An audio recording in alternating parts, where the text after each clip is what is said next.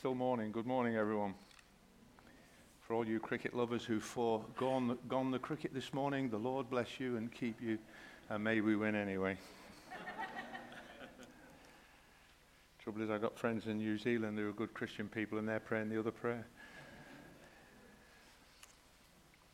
It's an honor and privilege, I've said from this pulpit before, never neglect or forget the incredible privilege that you have as a living community of being a priesthood of all believers, and it's a joy to feel that sense of sharedness together. You've got a prayer meeting tomorrow night. Yes, everybody seen that on your paper? I just read it before this service started. I didn't read it in the early one. It took me back to a day when I was in Beijing with CSW, Merv Thomas, and actually Jonathan Aitken was with us on that trip, the so-called disgraced MP. And we were staying in the city hotel, and then one evening they said, right, we're off, and we had no idea where we were going. And in a car, we parked somewhere, I have no idea. We walked around this street, that street, round a corner, this, that, deliberately to confuse people. Then we went in a building. I can't describe. We went round and round and round in this building. And then suddenly a pair of curtains opened, and there was a room full of mostly young, dynamic Chinese Christians waiting to hear the word of God.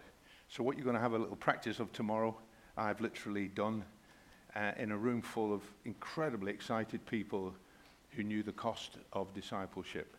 So we lift them up to the Lord. And there are many in many parts of the world who it costs them a great deal to be men and women of faith. To the scriptures. We're going to read some verses from Psalm 105, which when I was a teenage boy, God spoke to me about. And I'll come back to why these sorts of things are important and try and illustrate them as an illustration. And then we're going to briefly talk about the story that we're reading. It's from Psalm 105. I'm reading from the New Living Bible because it's a nice, convenient Bible that I was working in yesterday. Verse 15, do not touch these people I have chosen, and do not hurt my prophets. He called for a famine on the land of Canaan, cutting off its food supply. Then he sent someone to Egypt ahead of them, Joseph, who was sold as a slave. There in prison, they bruised his feet with fetters and placed his neck in an iron collar. Until the time came to fulfill his word, the Lord tested Joseph's character. Then Pharaoh sent for him and set him free. The ruler of the nation opened his prison door. Joseph was put in charge of all the king's household, and he became ruler over all the king's possessions. He could instruct the king's aides as he pleased and teach the king's advisors. We'll come back to the story of Joseph, as I've said, in a little while. A friend of mine is a Christian leader, and like me, a grandfather. And he told me a story a little while ago, which I was reminded about last weekend. He went to pick his grandsons up from school. The oldest one was 5 at the time. And the usual thing, what sort of day have you had? And he talked about nonsense and this and that and something else. And then there's a bit of quiet as they're going along in the car. And then the oldest one said to his papa, would you really like to know what happened in school today? Of course I would. Absolutely. Tell me all about it. He said, well, I really think I took my next step today. He said that we had some time in our class, and I was talking to 2 of my friends, and I asked them, did they know Jesus? And they said they didn't. And I asked them, would they like to know him? And they said they did. So he said, we decided to pray in the class. And he said, I do what you do when you make appeals in the church and people respond to the gospel, and then you pray over them. He said, I laid my hands on them, and I prayed that Jesus would come into their lives. And he said, that's fantastic. This boy's 5. Then he said, I've been praying about that, Papa, and I feel that was my next step. And I've really got across the line to share my faith with my friends. And then it went quiet again, and they're driving home. Then he turned to his papa and said, Papa, what's your next step? Just keep that in the back of your mind as we talk. Not Papa, but whatever your name is. For me, David. 66 years a Christian. What's my next step? What's your next step?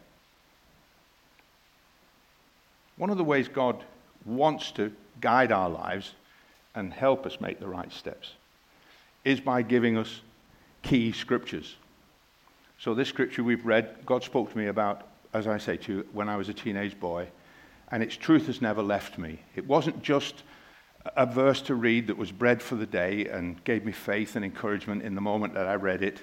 It has come back and come back and come back and come back a multitude of times in my life. And I found myself in many situations and I go, God, you told me that when I was a boy. And here I am. It happened to me in the Houses of Parliament when I was teaching a group of people in the Undercroft Chapel there. And I thought, dear God, this is what you said.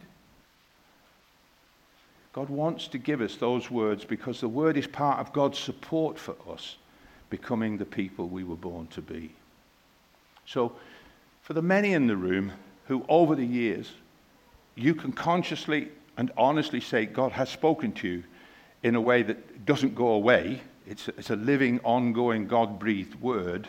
We would call it a life word.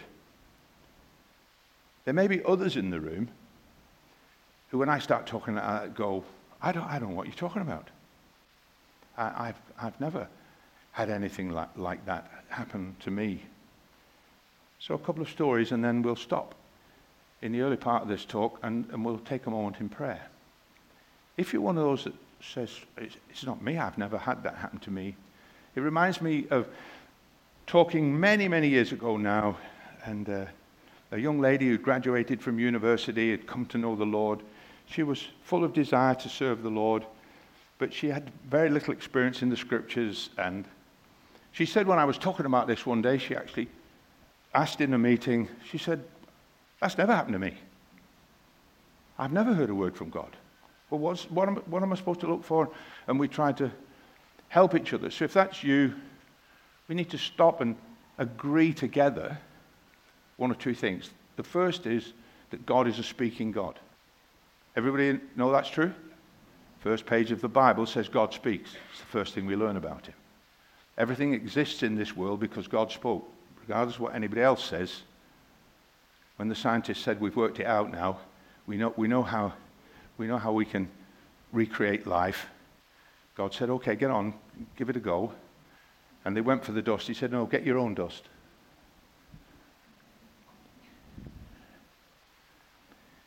God spoke. God speaks.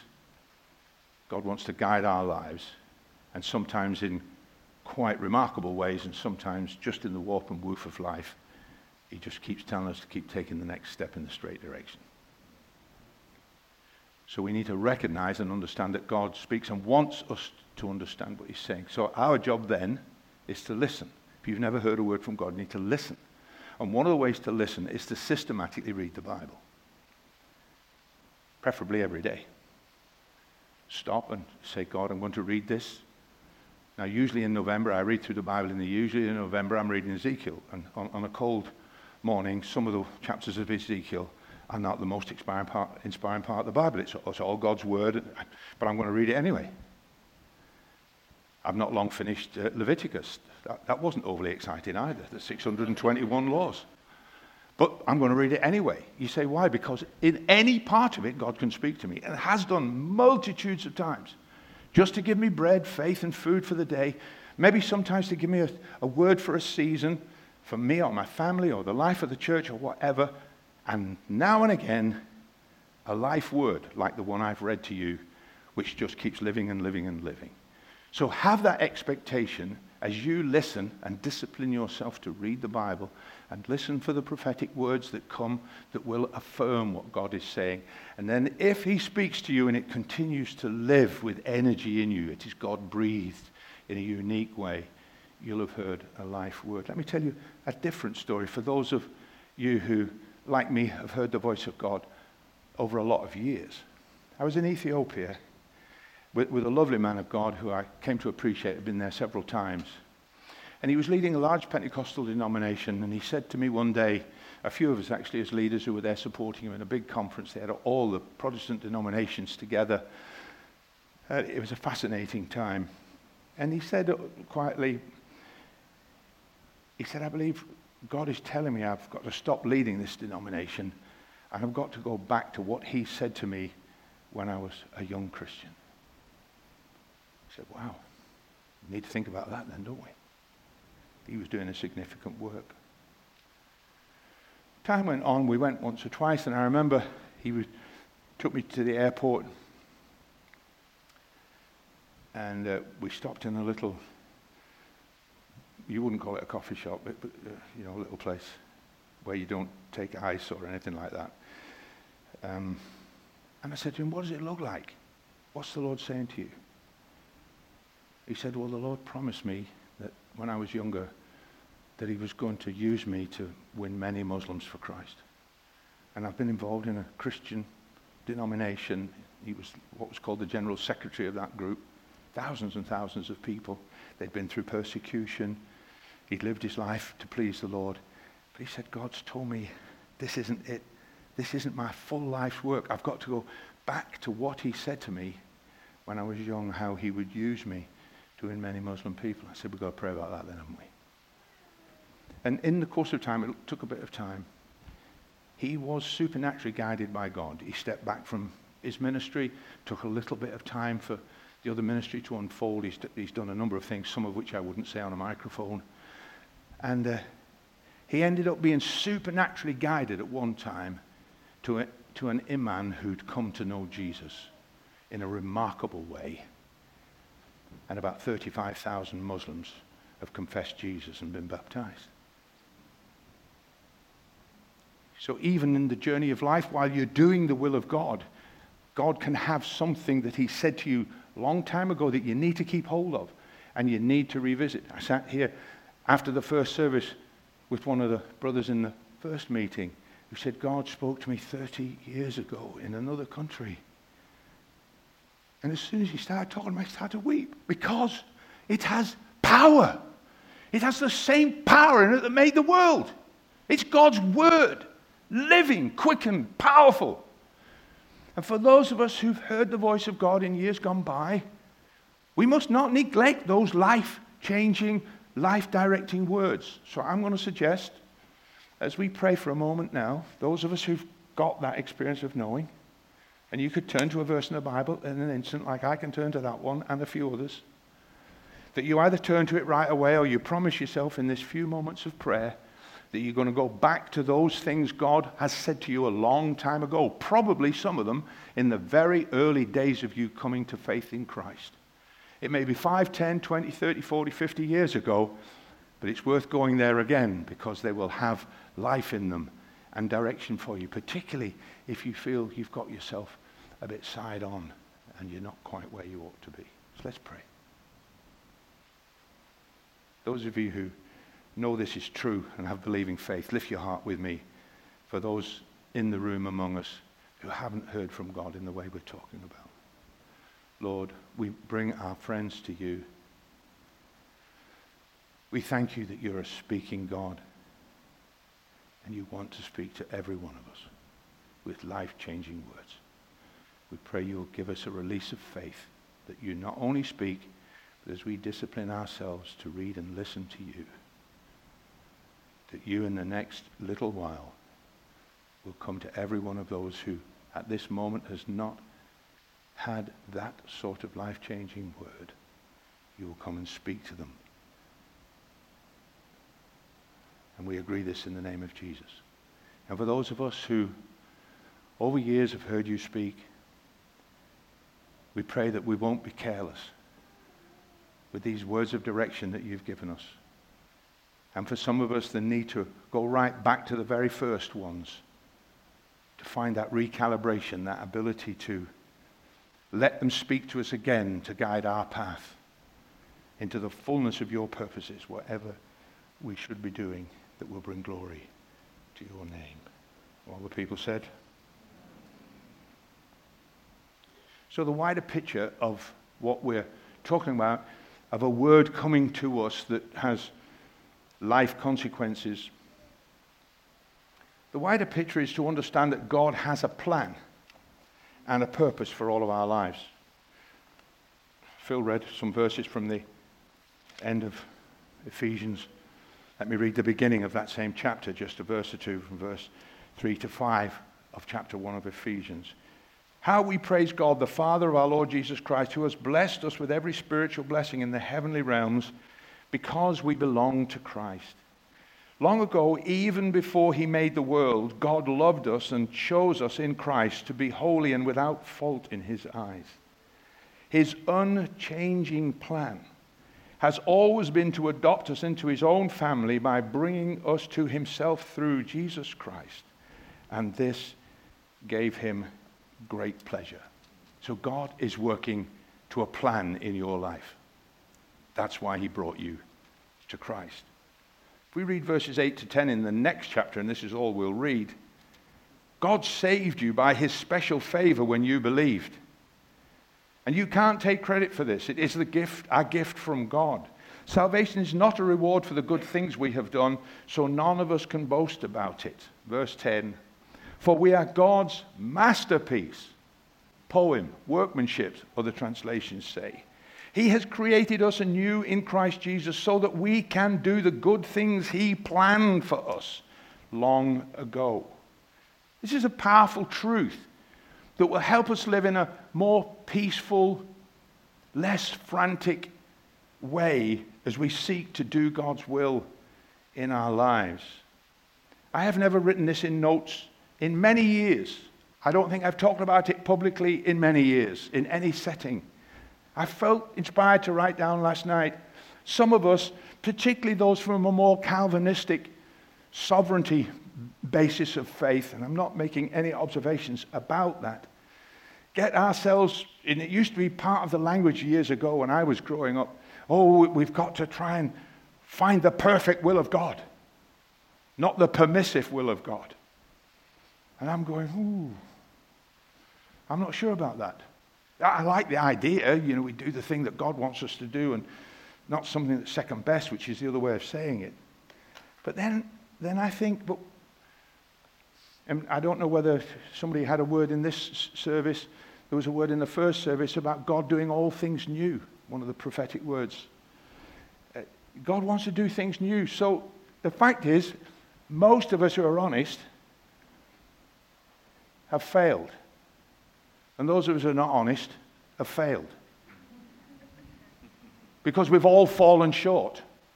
That's the Bible, is that right? And actually, no matter how long you're a Christian, we still fall short.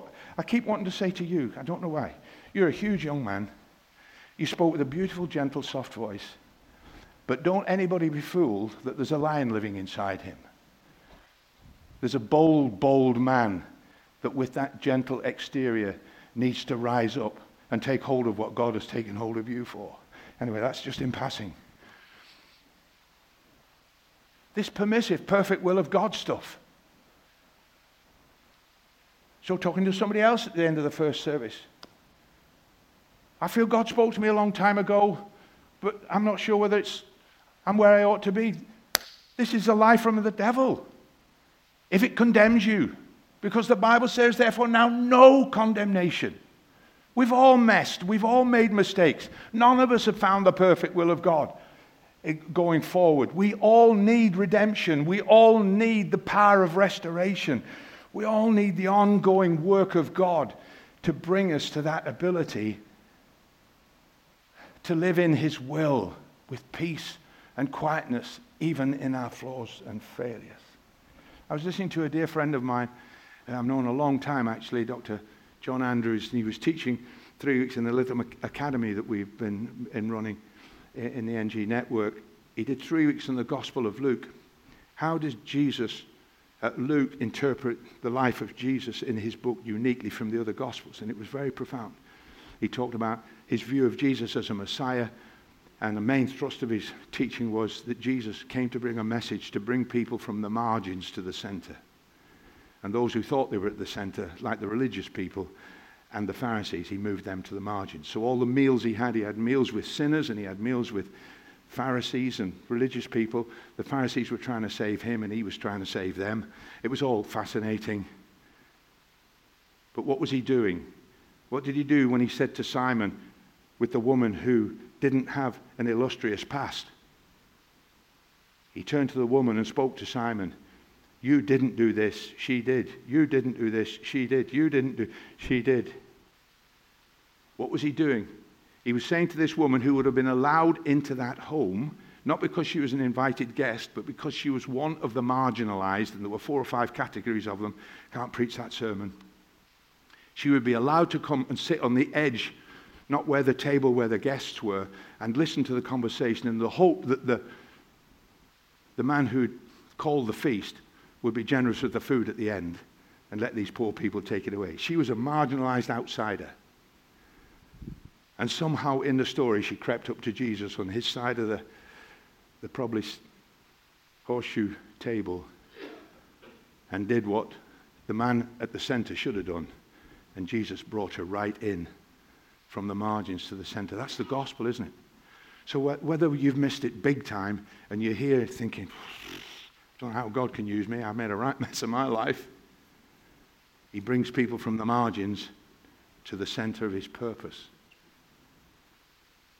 So whether you're in the perfect or the permissive or the whatever will of God, I've got news for you. You've still got an opportunity to succeed and do the will of God. It means that we can be active and not passive in our lives. We can do our best, use our gifts to the best of our ability, but still rest in his promise that he will guide our lives. And a verse that's led me for many, many years, and there are others like it in the scriptures. If we acknowledge him in all our ways, what does he promise to do? Direct our paths. So that means I don't have to day after day go, oh God, shilly shally willy wally. What do I do today? What do I do today? You do what you're supposed to do today. If you're supposed to turn up at work at 8 o'clock, you're there at least by 5 to, not 5 past. That's what he told you to do. Be good at serving. You say, I don't want to go to work. I don't like the idea. Well, get another job then. Or do something else. But if that's what you're supposed to do, that's the will of God for you to do it. If you're married, you love your spouse. If you've got children, you love your children and you grow them. Whatever is the circle of your life and your influence, just keep walking straight every moment of the day. There are few crossroads of decision in life of importance. There are thousands of moments of obedience. You just keep doing what he told you to do. And if he wants you to change direction, he'll give you a very clear sign. Yes? Which means we don't have to be going, oh God, I don't know. Some of us are wasting hours of our prayers, hours of our energy, worrying and anxious. Just keep doing what the last thing he told you to do. And if the instructions are going to change, he'll tell you. And you say, but it's tough at the moment. That's probably a good sign that something good's happening. Because that's why he sent a slave ahead of them. It was tough for him, as we'll see in a moment.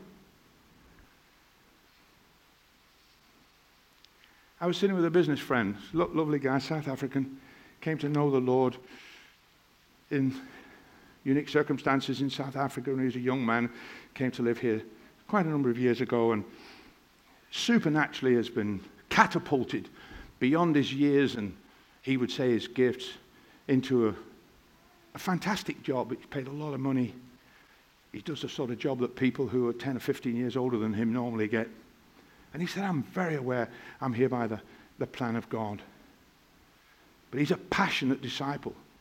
And he's joined himself to a church near where his work is. He's been there 2 or 3 years now. And he said, I just want God's work to succeed here. I want to be the person God wants me to be. And recently he's been headhunted. He didn't ask for it. Somebody's come looking for him. He's been through some interviews. He's got right through all that. He's now down to the last 2. Now some people, if they don't understand what we're talking about, they're going, I'm going to go to church today for a word. What do you need to go to church for a word? You do, but not for that. You're just doing what he told you to do. He's been faithful in his life. He said to me on Wednesday, well, I'm going to go for one more interview, and if the job God wants me to have it, it'll be mine. If he doesn't want me to have it, he won't. I won't feel bad about it. I said to him, is there anything you think you still need to learn in the place where you're already employed? Is God trying to teach you anything that you're still grappling with? Because let's get that sorted out, because you've got to deal with that, otherwise we're not moving on successfully. Like lots of people say to me, I'm leaving this job, I've got a horrible boss. Just be careful. Because if you don't learn from your horrible boss what God's trying to teach you, like the story in the Bible we're going to talk about in a moment, you'll get a worse boss when you move and serve you right. You say, that's brutal, David. No. God's in charge of this stuff. Stop taking the steering wheel again. Let him be in charge. And then you can live in peace and quietness with the shalom of God in our hearts. Yes, he said to me, the businessman, I'm not the man I was, but I'm still becoming the man I was born to be. That's Wednesday. There's been some hard times, many lessons, things I've needed to learn, I haven't wanted to learn. But I'm a better disciple of Jesus for the journey that I've taken whilst I'm blessed. And that should be the story we're all able to tell. The journey will include for all of us some pain, definitely, some limitations, some questions that we can't answer. There's plenty in this story until you look back.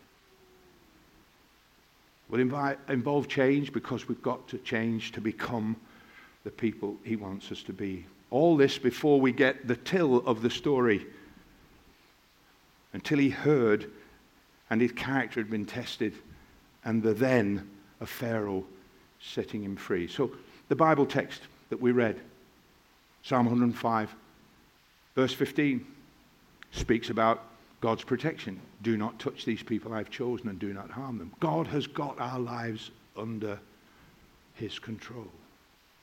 I'm not going to take a long time over this. Verse 16 is a tough verse. God sent a famine to his own people. That doesn't fit with prosperity teaching, does it? But it's biblical. Now, God doesn't want us to live there all the time, but sometimes bad things happen to good people. He called a famine on the land of Canaan, cutting off its food supply. What was his answer to this God-made famine? God's answer was to send a man, the next verse says. So he sent someone to Egypt ahead of them, Joseph, who was sold as a slave. Now, if you stood back and watched this story in the Daily Recorder of the Cairo Times or whatever it is, a young man has arrived from Canaan in an Ishmaelite caravan, sold as a slave, and he claims to be a man sent by God. That wouldn't have gone down very good, would it? Nobody much would have believed that. Like nobody much would believe if a young Arab from the Gaza Strip went to the United States of America, got a finance degree, and ended up running the Federal Bureau in the United States. Just boom, out of the blue, you go from Gaza. That isn't going to happen. It's the same sort of story. This was the greatest power in the world at that time. The way God answers things isn't always visible to us at first, even how he uses us. Verse 18, this sent man was bruised and limited, it says. There in prison they bruised his feet with fetters and placed his neck in an iron collar. That's called serious limitation, isn't it? Verse 19, in the other translations say, till his word came, till he'd been tested. Verse 20 says, then the king, the Pharaoh, God will use whoever he chooses to use. For your then, we're released and set free to the purpose that God has called us.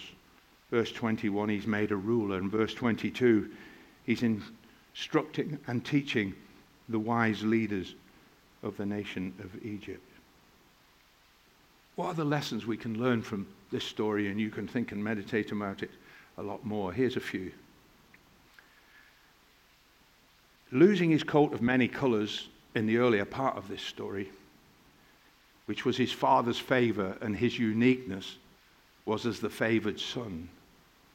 He had to lose that coat in brutal circumstances, one must admit. to find his true identity. And it's just the same for us. God isn't trying to take anything from you. He's only removing things in order to give you something better. That's a principle of how he works. God is only interested in our good. He was hated by his brothers. There'll be people in the room who've had experiences of this in their family in all manner of circumstances. But in the midst of that hatred and jealousy that the Bible speaks so graphically about, he found acceptance because God was with him.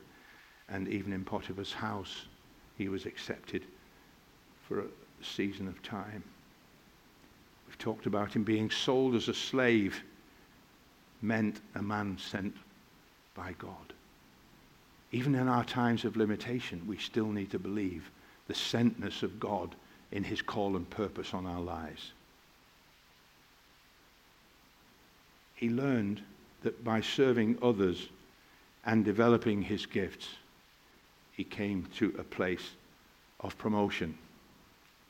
It's no good being a charismatic, tongue-speaking, yakarabandai person who is careless and indifferent in how you spend your time or develop your gifts and then expect God to give you supernatural promotion. It don't come like that. It comes when we learn to serve other people and use all the gifts we've got in the best possible way we can. Yes? Then that brings promotion. It's very quiet in here this morning. I don't know whether that's because you're bored or ready for the cricket or because some of this is penetrating. I'll leave it with you. The next one is he had to learn that leaving his coat in Potiphar's house meant keeping his integrity.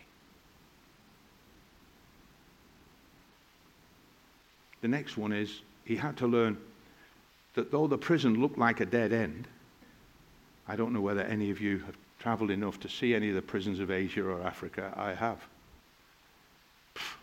I can't imagine what a hellhole that prison must have been like. He'd had this promise when he was 17. He's now in his late 20s, approaching 30. The clock has ticked. And he gets slammed into this prison most unrighteously. He could be fulminating, couldn't he? This is wrong. Well, it was. Maybe something's happened to you. It's wrong. I've been blamed for something at work. Blah, blah, blah. What's God got to teach me in this? Because your plan's going to work out, Lord. The prison looked like a dead end, but it turned out to be the door to the fulfillment of his dream.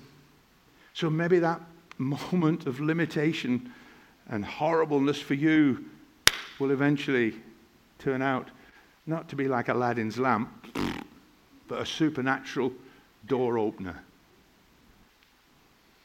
And in all the time, the Bible says again and again, all the time, and God was with him. And God was with him in the rubbish, in the unanswered questions, in the limitation, in the pain, in the hatred, in the pit, in the prison.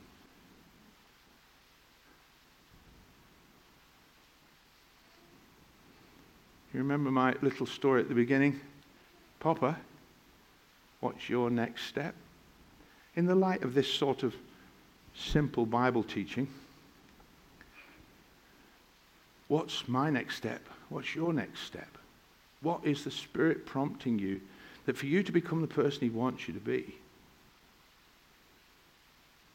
you need to attend to this. Let me make these few suggestions as I finish. He had to lose something in order to gain something better. Does that apply to anybody here? Is anybody resonating the voice of the Spirit saying, I have to just let that go, because as you let that go, I can give you something better. It can be anything. It could be bitterness, malice. It could be unforgiveness. It could be a false dream of what you're supposed to be because God's got a better one than the one you're working on. Got to be prepared to lose it to gain something better. He had to learn that limitation had a time limit. But as he trusted God, it led to freedom and fulfillment. So maybe for you in that time of constriction, whatever it is, it could be economic, it could be relational, it could be any number of things. This stuff doesn't just happen once in your life. I've been a Christian leader for over 50 years, and I've known times when economically things tighten up. Opportunities for Christian service, even though I've preached all over the world, tighten up, and you go, what's this all about, Lord? You're closing things down at the moment. It's in your hands. I'll trust you.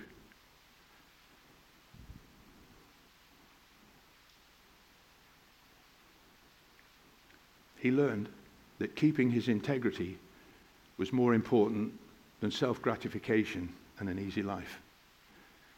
And let me say, and I'm an old guy, so I'm not trying to pontificate to a millennial generation that's lived in a world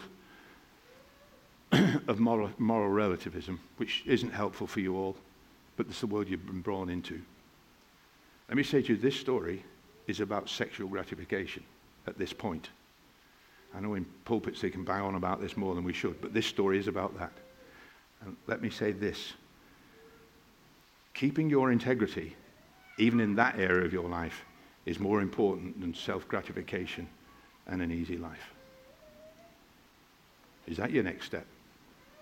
Oh, I'm going to marry him, so it's all right if we sleep together. Not according to the Bible, it isn't. The next one. He could see that God had all the answers to the questions, but only afterwards. Life has to be lived forward, but it's understood looking backwards. But we need to recognize that in all our questions, we don't have to preoccupy with them. We trust him who's got the answers to them. Because when we look at how he's worked it out, it all works as it should. This one God said to me lots of years ago, and it never leaves me, and it still challenges me as an old man. He had to become and continue to become on the inside the man of character that he developed, the man of God, the sent man he was. He had to become on the inside what his dream demanded, and that's true for you. And he knew that he was sent so he could wait for the till, the time of testing. Read Psalm 66. We go through testings. Wait for that. Wait for the then, when Pharaoh sets him free, when things change for you. And the even greater then. Oh, this verse just blows me away. I've read it hundreds of times. When in Genesis 45, when all this bad stuff's finished with, and he's now the ruler in the country, second in command to the Pharaoh. He's living the life of Riley. I am Joseph, he said to his brothers. Is my father still alive? But his brothers were speechless. I think that's the understatement of the morning. They were freaked out. They thought they were going to lose their heads any minute now. And they deserved to. They were stunned, realizing that Joseph was standing there in front of them. Come over here, he says. It's getting worse. He's bringing them right close to him. And he said, probably in a soft voice. So they came closer, and he said again, I am Joseph. Look at me, it's me. I'm a bit older, there's a few wrinkles. Your brother who you sold into Egypt, he wasn't letting him off. But don't be angry with yourselves that you did this to me, for God did it. You go, what? This sort of rubbish, hard stuff is God? It's God getting you to where he wants you to be in the prepared state so that he can use you there for what he always intended you to do. He sent me here ahead of you to preserve your miserable lives. No, it doesn't say miserable, just lives. So he knew he was sent so he could wait for the till and the then, God sent me ahead of you. And the final next step, God was with him. Is the presence of God important to you? Other moments when you know you do things and you feel the presence of God just moving away from you. Stop doing them then. Do you cultivate the presence of God? I was listening to the Radio 4 service on the way in this morning, and at a certain point they said something about the Holy. They read Joel 2, so I started speaking in tongues going along in the car. Why wouldn't I? We've got to energize the presence of God within us. An ex-Methodist minister who left the first service quoted to me from Charles Wesley. I said, I'd love to have that. Send that to me on email. Anyway, just before he left, after his coffee, he wrote it down. Some of you know him. This is Charles Wesley, forgive me, saying what I've been trying to blubber on about for about 40 minutes or however long it has been. Past my time. This summarizes it all. By thine unerring spirit led, we shall not in the desert stray. We shall not full direction need or miss out our providential way. There's 2 R's there anyway. As far from danger as from fear, while love, almighty love, is near. So in the name of Jesus, what's your next step? Amen.